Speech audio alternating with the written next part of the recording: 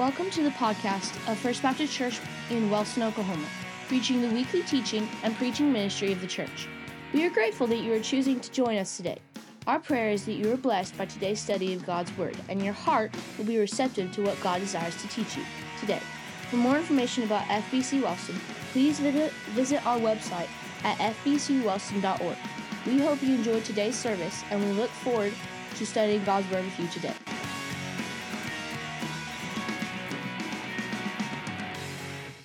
So we are going to, I don't know where we're going to start at tonight.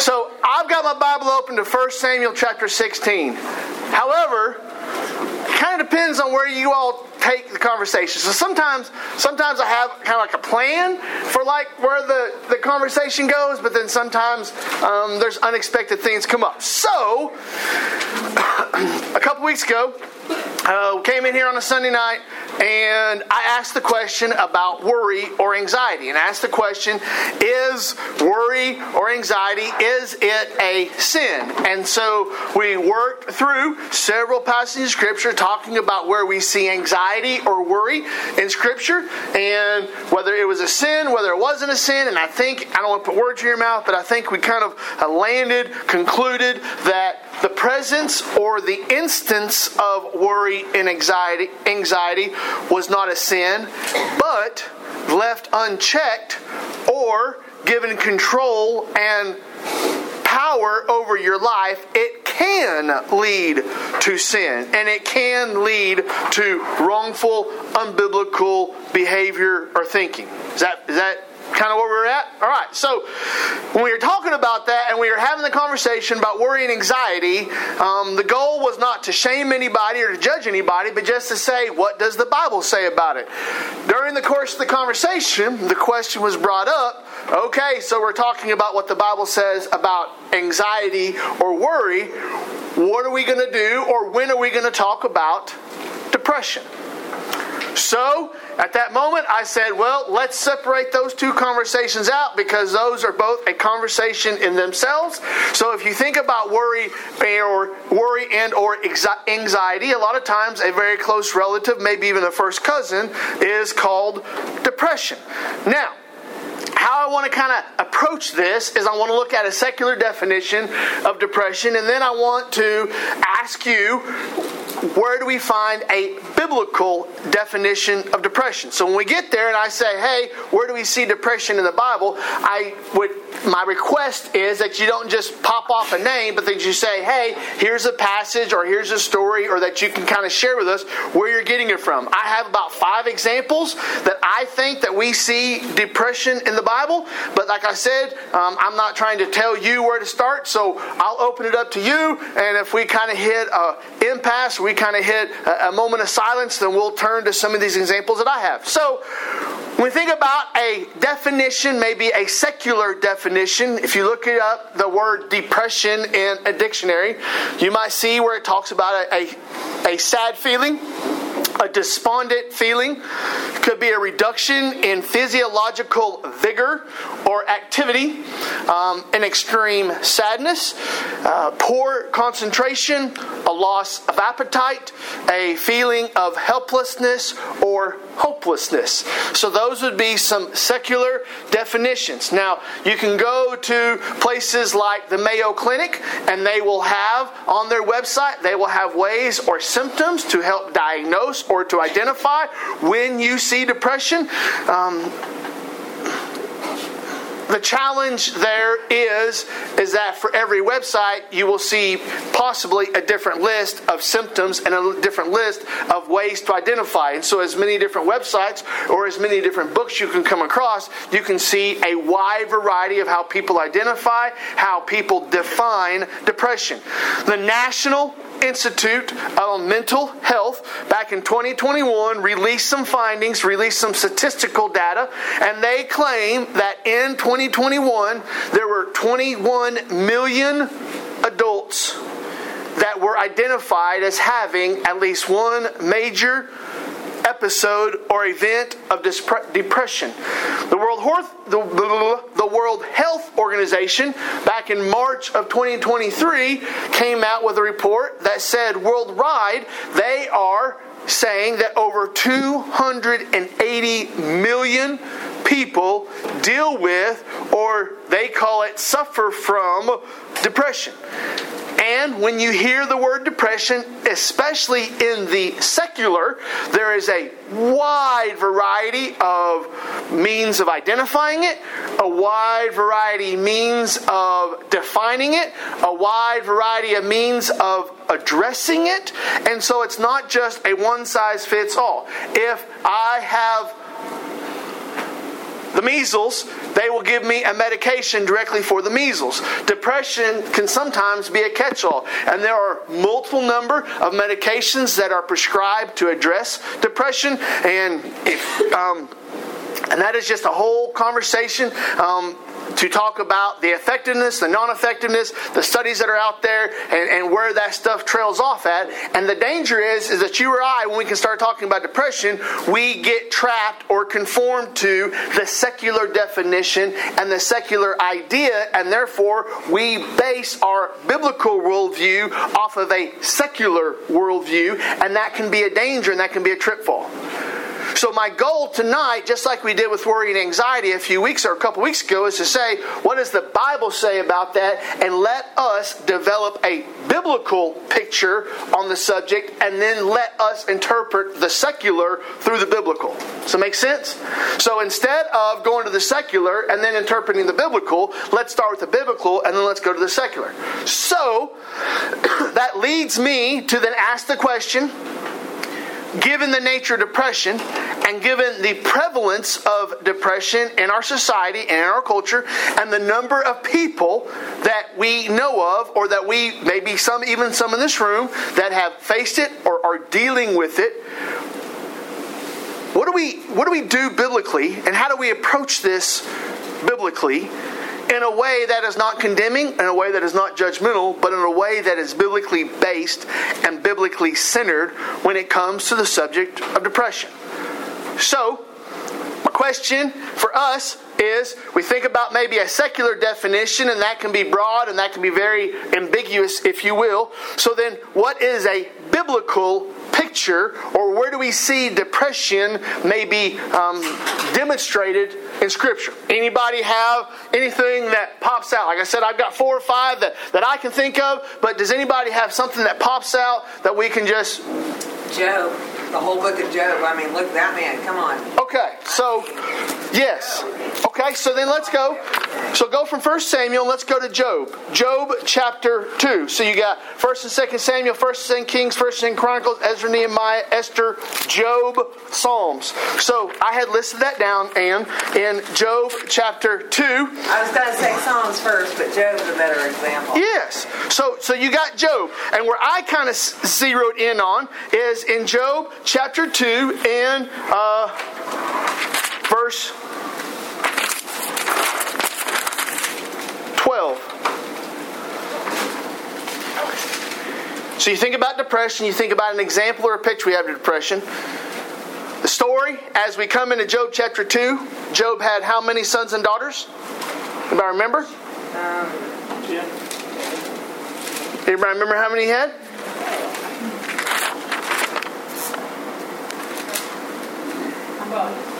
Huh?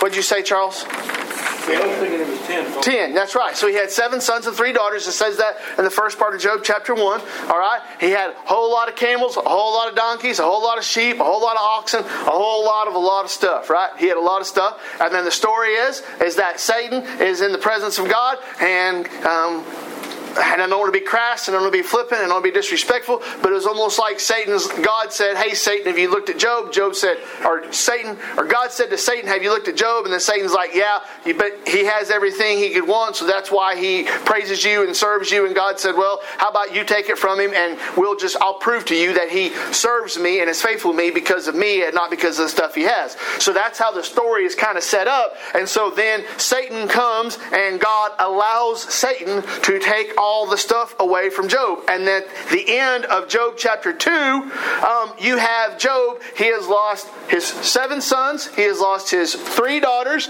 He has lost all of his animals, all of his possessions, and he is left with one opinionated wife. Bulls and sores, too. And bulls and sores. But that's where he's left. And then he doesn't curse God. And then Satan goes back to God. And God's like, nan, nan, boo, boo, I told you so. And Satan's like, yeah, but you afflict his body. And then he will turn on you. And then God's like, okay, try that. And so Satan goes and afflicts him. And so now he's got sores. Just the worst of the physical afflictions. It says he's sitting in an ash heap, taking broken shards of pottery and scraping the sores to try to find relief because he is in such misery and agony. And so then he's got his wife and she's chewing on one ear. And then it says in Job chapter 2 and verse 11, now he has 3 friends. And when they heard about this, they then came to him. And in verse 12, it says when they saw him from a distance, they did not recognize him. And they raised their voices and wept, and they tore their robes and sprinkled dust on their heads towards heaven. And then verse 13, and they sat with him on the ground 7 days and 7 nights, and no one spoke a word to him. Now that's hard for me to imagine that Job is sitting there on the ground, got nothing left. 3 friends show up, and they sit there for 7 days and 7 nights, and no one says a word.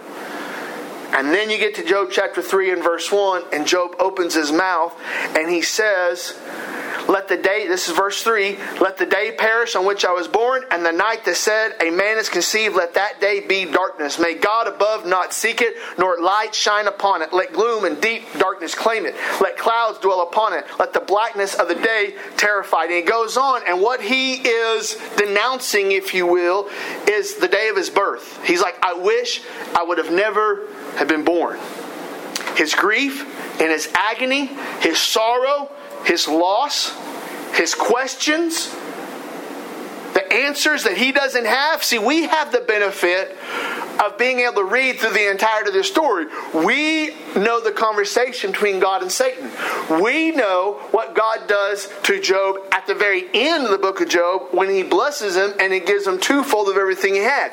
We know how God answers the 3 friends plus the extra one and Job at the end of Job. We know all of that now.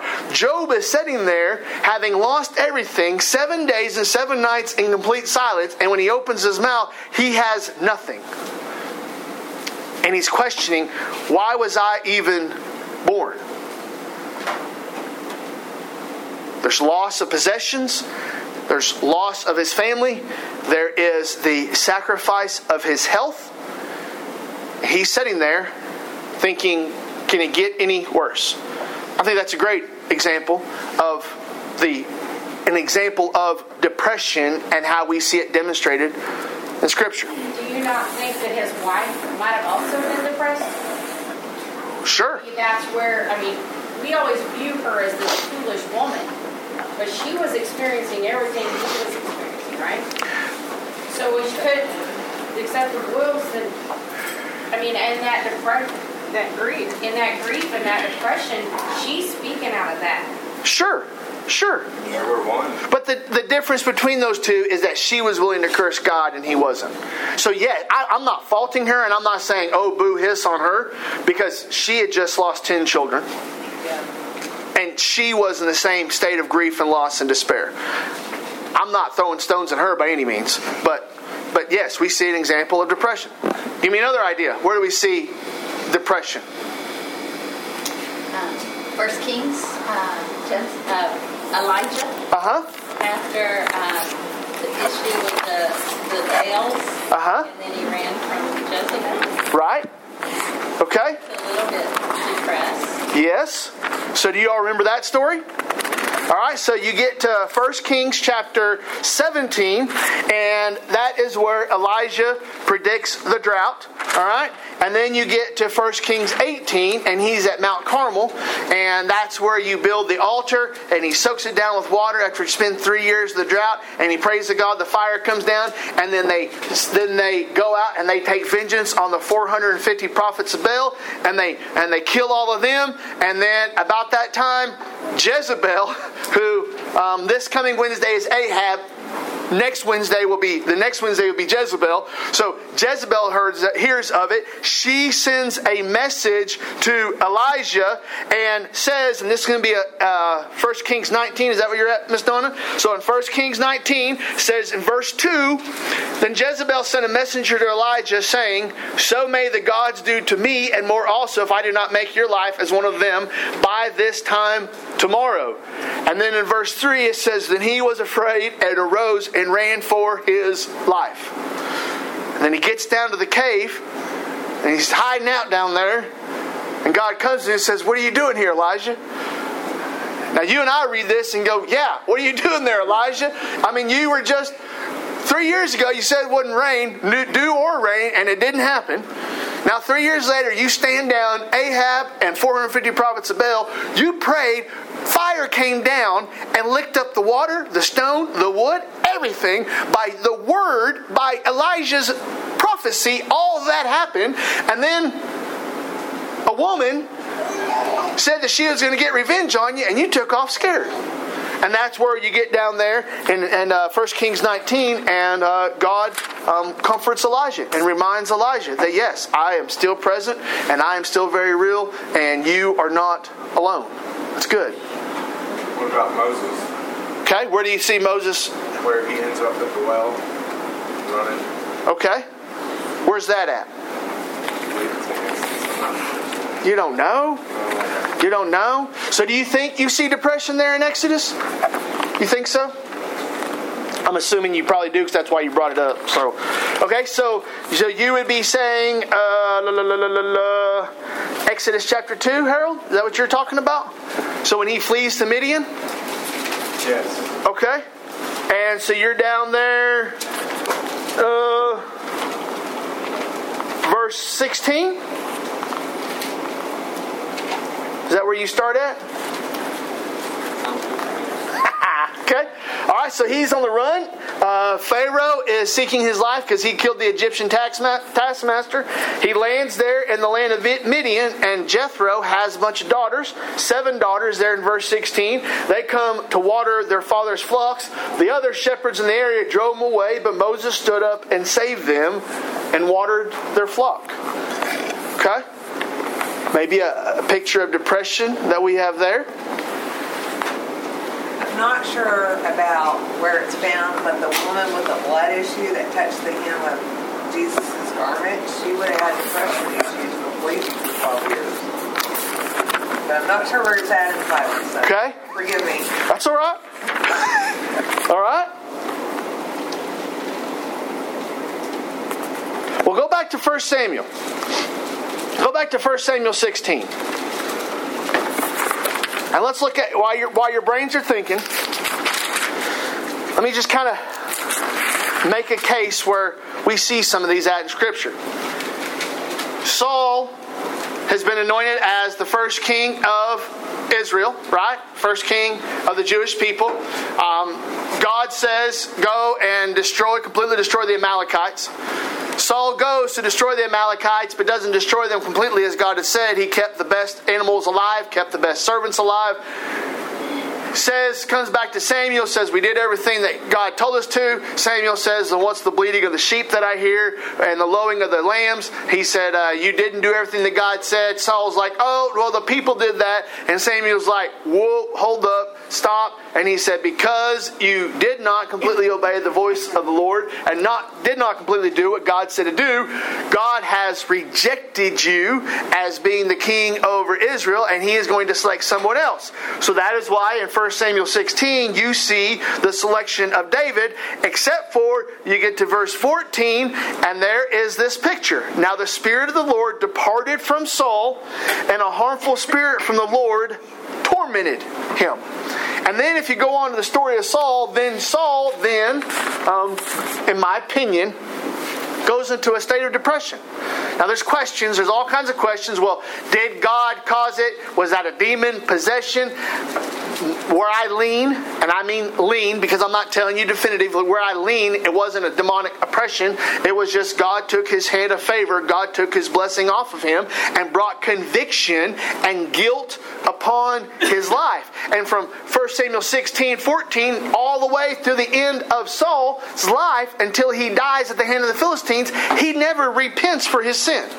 He says, I have sinned, but you never see him repent to God. He never tries to do anything to atone or take responsibility for his sin. And so in verse 14, you see this harmful spirit begins to torment him, and what that tormenting then produces is bouts of irrational agitation. David's not there for supper one night. He's mad.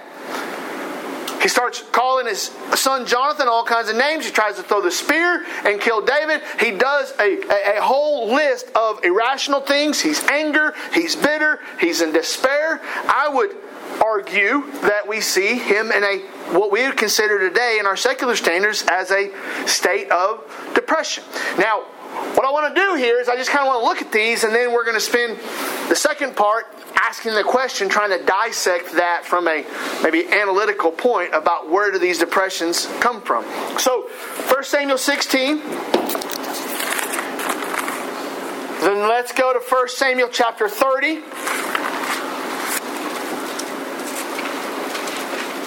There's another piece, another picture of this depression that I think that we see here.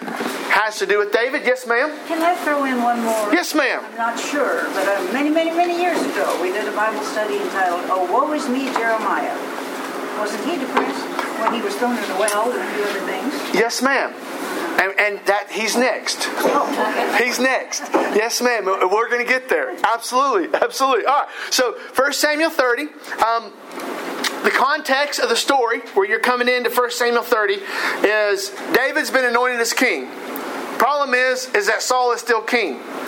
And David is unwilling to go and depose Saul. He's not willing to go and defeat Saul, kill Saul, harm Saul. He says, when God's ready for me to be king, God will take him out and put me in his place.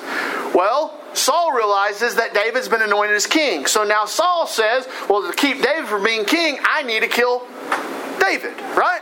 So then he begins this process of trying to kill David. He's chasing him throughout the countryside. He is sending people to try to find him, to bring him to him. He has tried to get people to turn him in and to report about his whereabouts. Saul has done all of this. So at one point, David's like, you know what? I'm tired of running from you all around the area of Israel. I know I'm going to run to the Philistines. And when I'm at the Philistines, because the Philistines and the Israelites are enemies, then you won't come find me at the Philistines because those are your enemies and you won't cross the border. You may say, well, then how did David go to the Philistines? Well, when he got to the Philistines are like, what are you doing here? And he starts acting like he's crazy. He starts acting like he's dumb. And they're just like, not only is he an enemy of Saul, and they knew that, but now he acts like a madman, and they're just like, whatever. Just let him be. Let him just do his thing. So he is a Jew residing in the area of the Philistines, and so you get to chapter 29, and he decides he's going to go out and fight with the Philistines against Saul and the Jewish people. They get up there, the rest of the Philistine commanders are like, there is no way we're letting this guy fight with us because he might turn on us and stab us in the back while we're fighting the Israelites. So they say, go back to where you were. So David and his men return back to Ziklag, which is where they were staying. And on the way back, it says the Amalekites. I'm in 1 Samuel chapter 30, verse 1.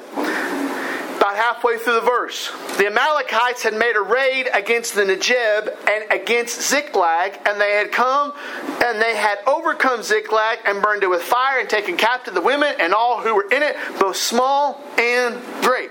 So David is away with all of his mighty men. While they're gone, the Amalekites come in. And remember, the Amalekites were the ones that God had told Saul to completely wipe out. Saul didn't completely wipe them out. And so now David's having to deal with them. So when David comes back to Ziklag, his wives, and his children, and the men that are with him, their wives and their children, the possessions, they've been taken. So what do? Do they get mad and say, rah, rah, rah, let's go beat up the guys? No. It said that they were then mad at David. This is verse 6. And David was greatly distressed, for the people spoke of stoning him, because all the people were bitter in soul, each for his sons and his daughters. So this idea that David is sitting there and his wives have been taken, his children have been taken, his possessions have been taken, his mighty men that were running with him are now turned against him, and now they're mad at him, and he's in distress, and he's in sorrow, and it says there that he was greatly distressed. Depression. Maybe as we might define it in today's time, a state of depression. Miss Graney said Jeremiah, so go to Jeremiah chapter 38. Jeremiah chapter 38. Keep turning in your right to Jeremiah chapter 38. Graney talked about the cistern. So the story behind the cistern in 1 Samuel chapter, or in Jeremiah 38, is that Jeremiah is prophesying on behalf of God. And the story is that all the people in Jerusalem, they had rebelled against God, and they were living disobedient to the commands and the word of God. So God says, Jeremiah, you go tell them, unless they straighten up, I'm going to send the enemies, and I'm going to take them captive, and I'm going to destroy their property, and I'm going to destroy their homeland, and we will just wipe them out and haul them off to exile.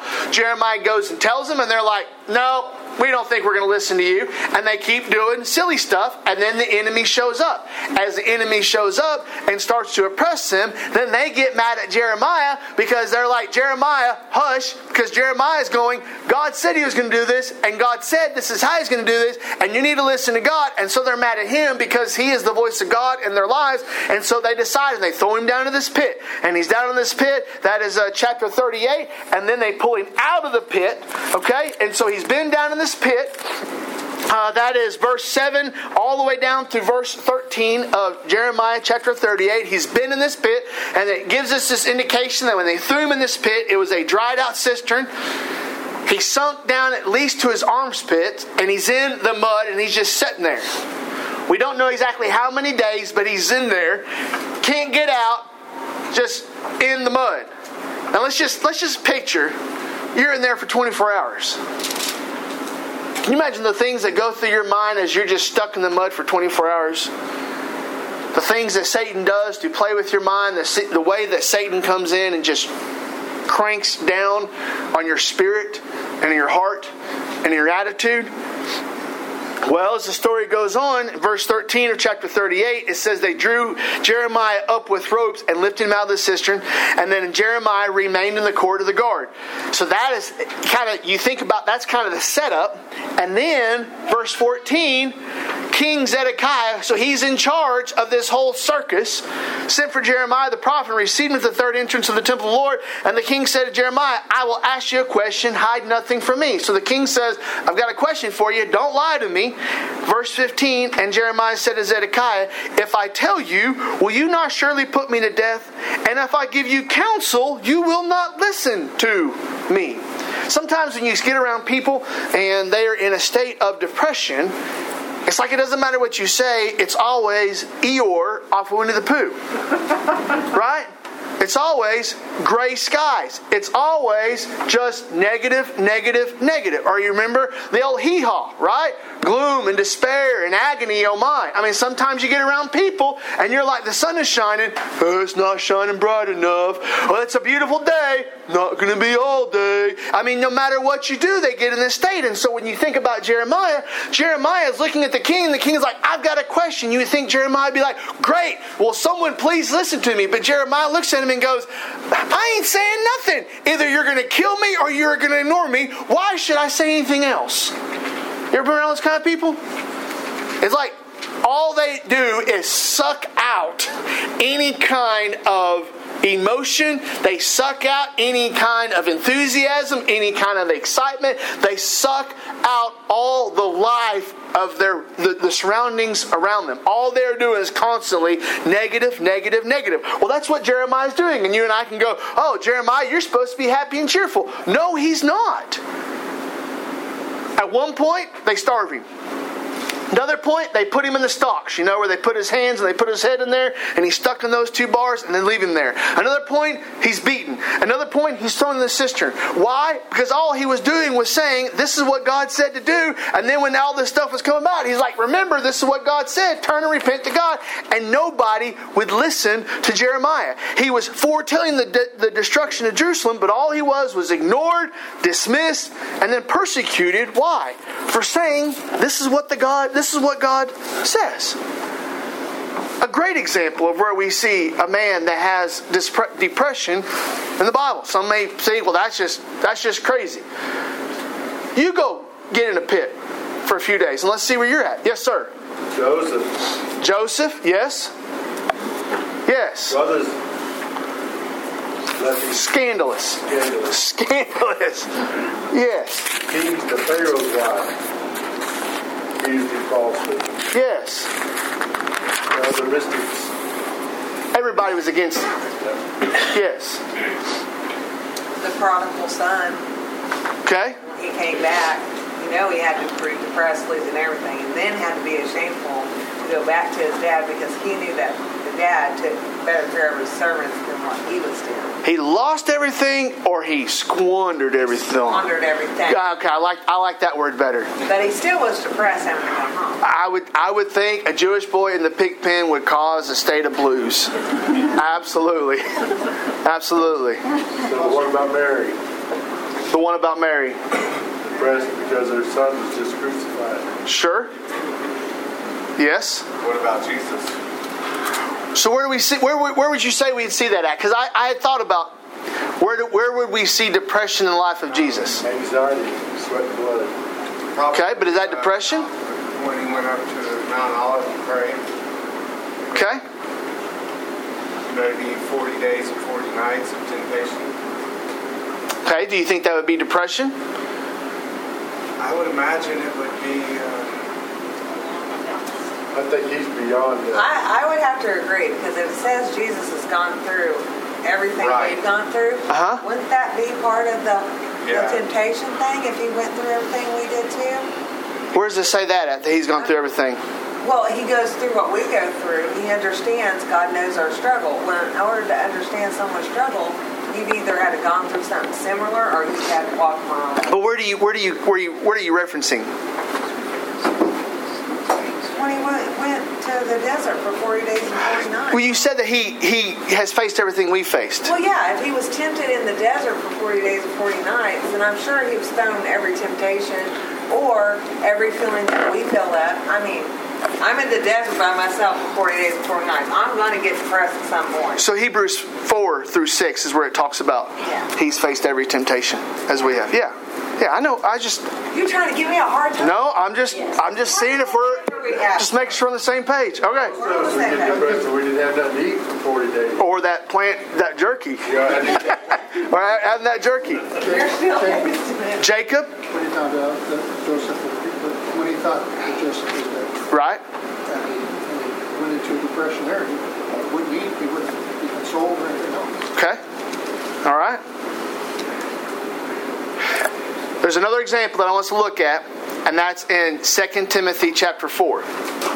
So what I'm going to do is we're going to look at this one as kind of the last one, and then as quickly as possible, I want to go back through the ones at least that I had written down just because I'd had a chance to process, and I just kind of want to evaluate what we can learn about maybe that example of depression. Now, there's other ones that you have brought up, and I'm not saying they're bad, I'm not saying they're wrong, I'm just saying that I really haven't had the same amount of time to kind of ponder and consider and to look at them. So let's go to 2 Timothy chapter 4, and then let's go back and look at some of these ones that I had written down. Because I really want us to get to the point where we ask ourselves to try to analyze the picture of depression. So you get 2 Timothy, and it's Paul.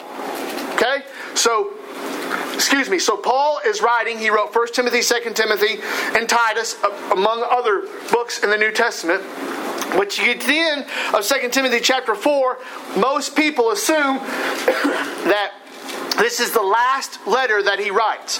The last thing that Paul writes before he is beheaded is 2 Timothy.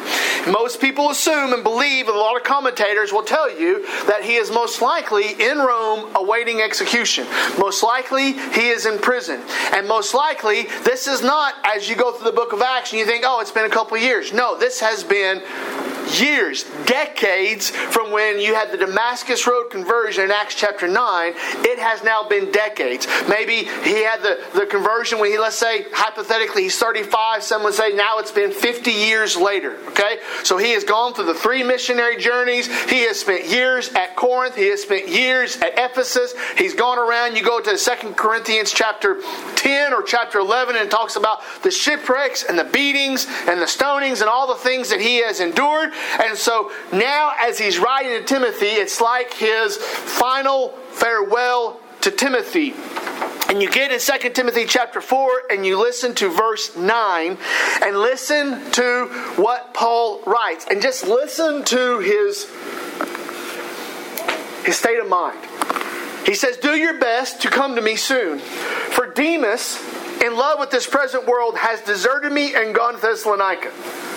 Crescens has gone to Galatia. Titus to Dalmatia. Luke alone is with me. Get Mark and bring him with you, for he is very useful to me for ministry. Tychicus I have sent to Ephesus, and when you come, bring the cloak that I left with Carpus at Troas, also the books, and above all, the parchments. Alexander the coppersmith did me great harm. The Lord will repay him according to his deeds. Beware of him yourself, for he strongly opposed our message." Verse 16, "At my first defense no one came to stand by me, but all deserted me. May it not be charged against them." It's this idea that Paul is saying, here I am advanced, old in years, I'm tired, I'm imprisoned, I'm cold, I have no money, I have no possessions, I feel like I'm going to die here.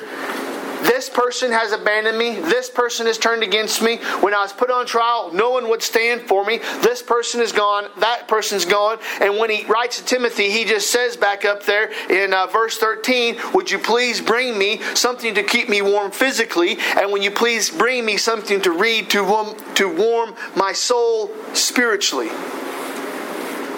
And you would think, well, hold up a second. This is the same Paul that for the last 40 years has been faithful to the Lord. Yes. This is the same Paul that was responsible for the entire known Greek world to have heard about Jesus. Yes.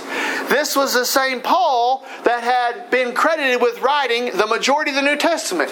Yes. And yet he is, in the final stages of life, alone, tired, sad, and I think there's some twinges of depression in his voice. Sometimes we think Paul was the rock star, Paul was the famous guy, Paul always had it easy, until we start thinking about Paul's life and then we start realizing, I don't think any of us would want to line up to be Paul. So I bring up these questions about depression not to say, oh, see, it's there, so therefore that leaves us an excuse or a way out. What I really want us to do is to just ask the question. I know I'm short on time, but just ask the question, how do we biblically consider these pictures of depression? So let's just start here with Paul, and I'm asking 3 questions that you might find useful, you may not find useful at all, but 3 questions that I'm asking myself when I see depression, when I see it demonstrated in the Bible. I'm asking 3 questions. What was the cause of the depression? What was the lesson that we can learn from the depression? And then what was the cure that we see biblically for the depression? Because when we know of people, or when we personally face seasons of depression, there's a cause. This is just my opinion. There's a cause for the depression. There's a lesson to be learned, or a lesson that we can learn or others can learn through depression. And then there's a cure. There's a hope. There is some type of help that God then gives us. Why do I think that? Because of what I see in Scripture. When I see these instances or these models of depression, I see there's a cause, there's a lesson, there's a cure. Now, what am I talking about when I come to Paul? What is the cause for Paul's depression? Well, I would say it's because he has been following Jesus, and there is a cost of following Jesus.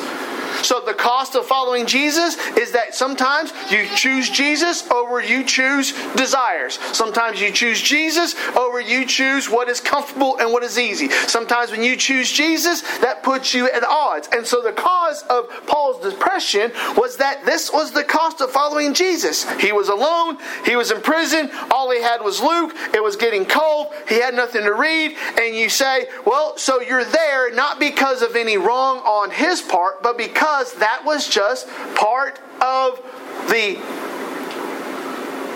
price of being faithful to the Lord. So then what's the lesson? Well, the lesson is that it may not get easier. You know, we just assume that as we get older in life, that it's going to get easier in life. Not always. It doesn't. That's right. It doesn't always get easier.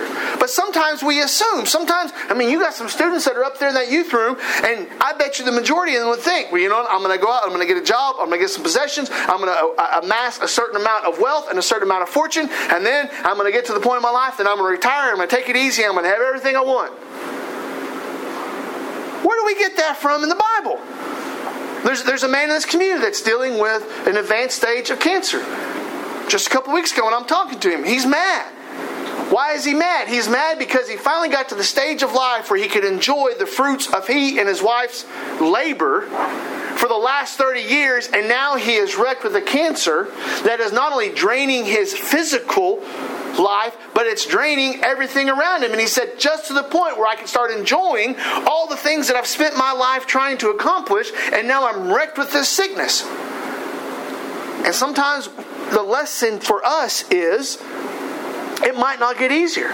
And so you get in that state of depression and you look at Paul and you say, well, Paul, why are you depressed? Is it your fault or is it someone else's fault? No, it is just these are the ebbs and the flows. They said that Charles Spurgeon, the Prince of Preachers, a couple of centuries ago, that he dealt with mighty battles of depression back and forth. D.L. Moody talked about dealing with depression. They even say Billy Graham battled with depression because those ebbs and flows. And it wasn't necessarily because of something they did wrong. It was just the natural ebb and flow. But what was the cure?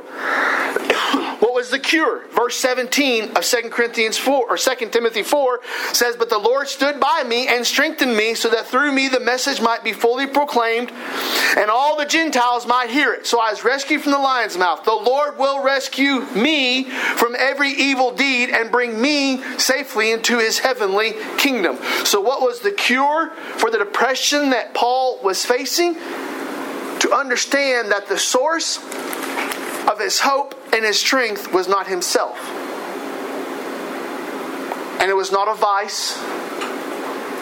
And it was not a man-made solution.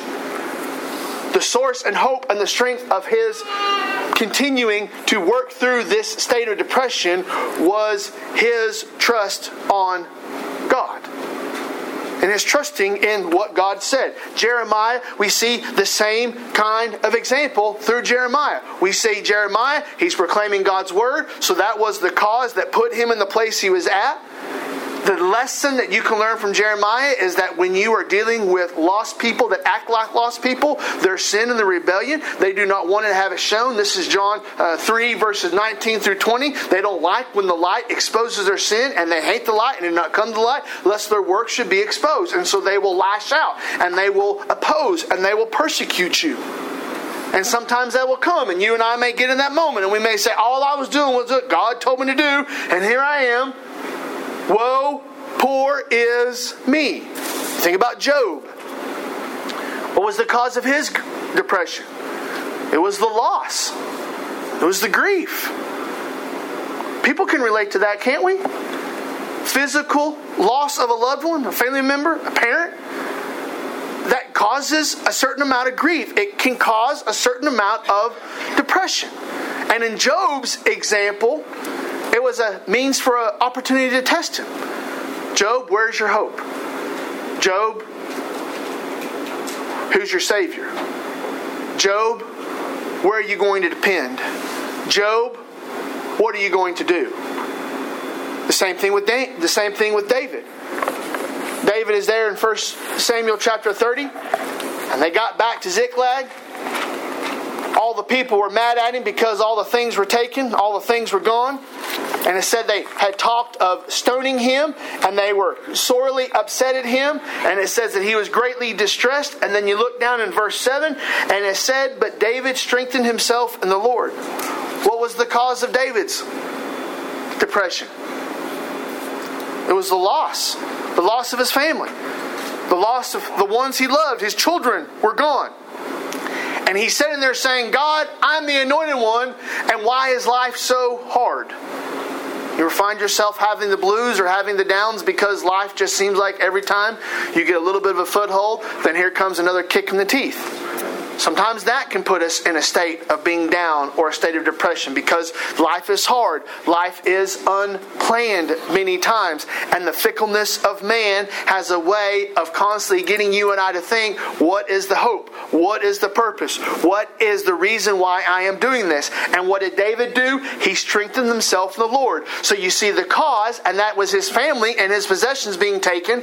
The lesson was, hey, don't just trust the opinion of man and the fickleness of man. And what was the cure was to dwell with God. It said he strengthened himself in the Lord. He felt himself be in a state of blues, what we might consider to be a state of depression. And he got with Jesus. Not Jesus, he got with God. He got with God, he got close with God, and he stayed with God. And so these examples, when we see them, we see that there was something that caused the depression. There was something that was there available for them to learn about or through the depression. And then we also see where God gave them an opportunity to have hope or help or a cure in the depression. One last place that I want to show you. Lamentations. Lamentations chapter 3. Where is Lamentations at? Well, if you were in Jeremiah, keep going to the right. You got Jeremiah, Lamentations, and then you'll get into Ezekiel. It's very easy to miss Lamentations because Lamentations in most of your Bibles is only about 2, maybe 3 pages. All right? But Lamentations chapter 3. One of these days, we are going to work through Lamentations on a Sunday morning. I think Lamentations is the textbook on how we deal with grief, how we deal with loss, and how we deal with many of the ailments that this society would try to say that we need a prescription for. The Bible gives us a spiritual remedy for. So we think about these examples of depression. We think about that in these examples, we see a cause, we see a lesson, we see a cure in many of them. So that kind of leads me to ask the question, so is depression real? Yes. Okay? Can depression be an opportunity? Yes. Okay? In this state of depression, is the Christian helpless? No. Okay?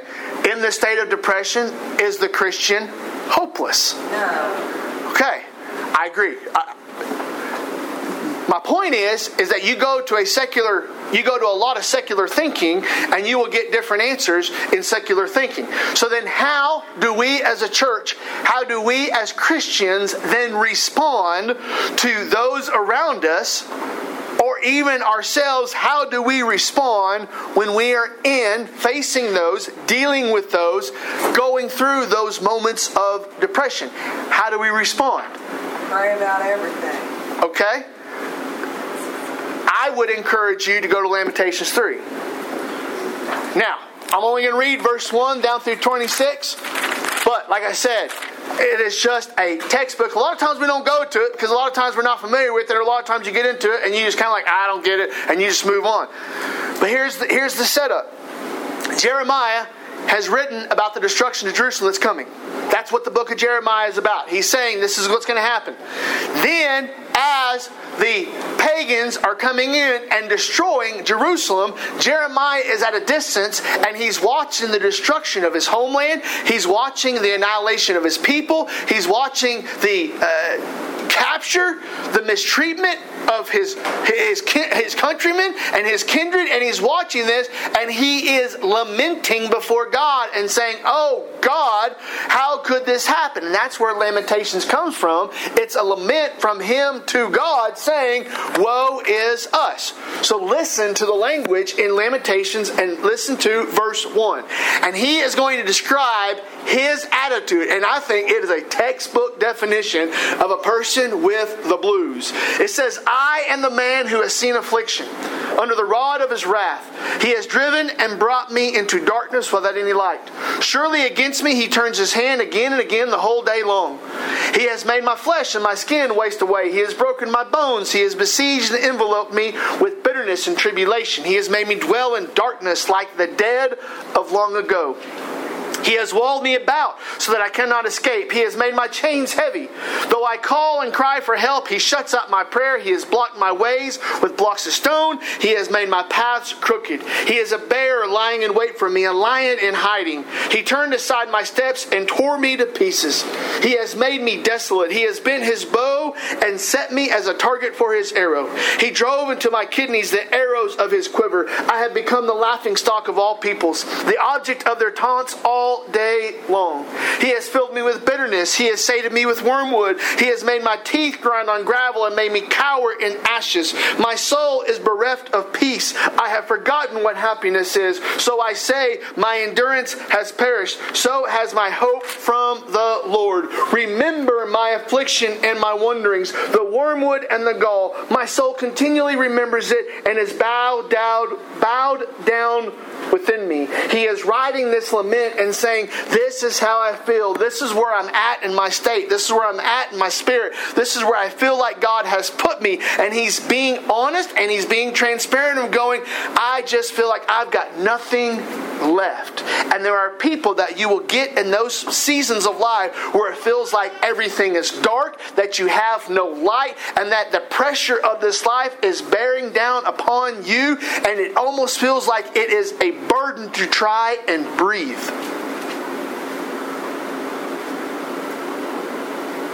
Verse 21. But this I call to mind, and therefore I have hope. So in the first 20 verses, it is gloom, despair, and agony on mine. Life cannot get any darker. Life cannot get any worse. Verse 21, but this I call to mind, and therefore I have hope. He said, but what did he change? Listen to what verse 21 says. What changed in Jeremiah's life? Was it his circumstances? It was his mind. He changed his mind. He changed his focus. He changed the direction, the posture of his heart. I'm not dismissing depression, and I'm not saying just get over it. I'm saying the quicksand of depression is that it keeps you turned inward. And so many times, biblically speaking, the solution is not when we stay inward, but when we turn upward. So what does he say? This I call to mind, and therefore I have hope. Verse 22. The steadfast love of the Lord never ceases. His mercies never come to an end. They are new every morning. Great is your faithfulness. The Lord is my portion, says my soul. Therefore I will hope in him. The Lord is good to those who wait for him, to the soul who seeks him. It is good that one should wait quietly for the salvation of the Lord. Jeremiah says, I am in this state. But the posture of my heart and the state of my spirit is not determined by my external circumstances. The posture of my heart and the state of my spirit should be more determined by my Creator instead of my circumstances. So what did he do in verse 21? He changed his mind. So then how should we respond? The way that I think about it, because I realize that most of you are like, oh, Spence never has a bad day. Oh, Spence got no problems. Nothing to worry about. But there's times, right? There's times that you just feel like all day long you've been walking backwards. All day long you've been doing the moonwalk. I mean, there's those times in life, especially as you're raising teenage boys. I mean, there's that time in life that you just feel like, here we are. So here's how I think about it. You get down. What do you mean? You get down on your knees. When you feel those seasons of depression, that darkness coming in, when you feel yourself feeling in just an attitude of despair, you get down. You get down on your knees and you get down to petition the Lord. You get down and you get low. You humble your heart. You cannot fix yourself. We can't fix ourselves. We cannot fix ourselves. And as much as we would like to think, man cannot fix the afflictions of the soul. And in my opinion, when it comes to this state of depression, it is an affliction of the soul. And it's not a man-made solution or a man-made cure. You get down on your knees. You get low and you humble yourself before God because you know that your help and your hope comes before the Lord. You get down, you get low, and you get desperate. Because as long as you think that you're the answer, or as long as you think you're going to bounce out of it, or as long as you think that you just fix it on your own, the longer you stay. And you know the old adage, the difference between a rut and a grave is just a matter of inches.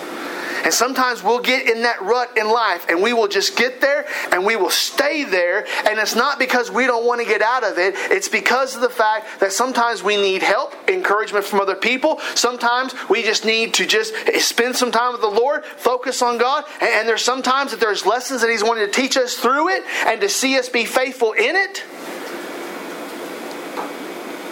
But you get down, you get low, you get desperate. And you just cry out and say, God, here I am. You see my state, you know where I'm at, and you repeat the words of Jeremiah. But this I call to mind, and therefore I have hope. We have hope in who God is. We have hope in the goodness of God. We have hope in the blessings of God. We have hope in the timing of God. We have hope in the providence of God. We have hope. You go back to where Ann was at earlier and Job. Job was sitting there 7 days and 7 nights, hadn't seen anything. He had no idea, weeks later, months later, years later, that God would restore everything back to him. Last Monday, we did the funeral service here for Don Chester. 23 years ago, I was working on that man's job as a younger punk kid. And if you would have said 23 years from now, you're going to be helping with his funeral service, I was like, you're crazy. You have no idea what you're talking about. We have no idea about the timing of God. So when we get in those states, or when other people around us get in those states, and I think they will come, and you're in that moment where it's almost like it's hard to breathe because the weight of everything around you. I'm not saying pie in the sky. I'm not saying just get over it. I'm not saying it's not real. What I'm saying is that I believe, based upon the sufficiency of God's Word, that God offers hope. And God offers help. And that, the depression that comes in our lives is more so a malady of the soul and not a diagnosis to be cured with a pill or a pharmaceutical measure. I think it's an affliction of the soul. So how do we deal with the afflictions of the soul? We go to the Bible. We go to God. And we go to the Spirit. And we get down, we get low, and we get desperate. And we say, God, help me. I don't know if that might help, but when we think about depression, we think about anxiety, I hope that we will think about what is the biblical picture, what is the biblical definition, and then let that inform how we look at the world around us. Ideas, thoughts, pushbacks? Thank you for joining us today at FBC Wellston. We would love to hear from you or connect with you if you will visit our website at fbcwellston.org. Please let us know if we can serve you in any way, and we look forward to being with you next time.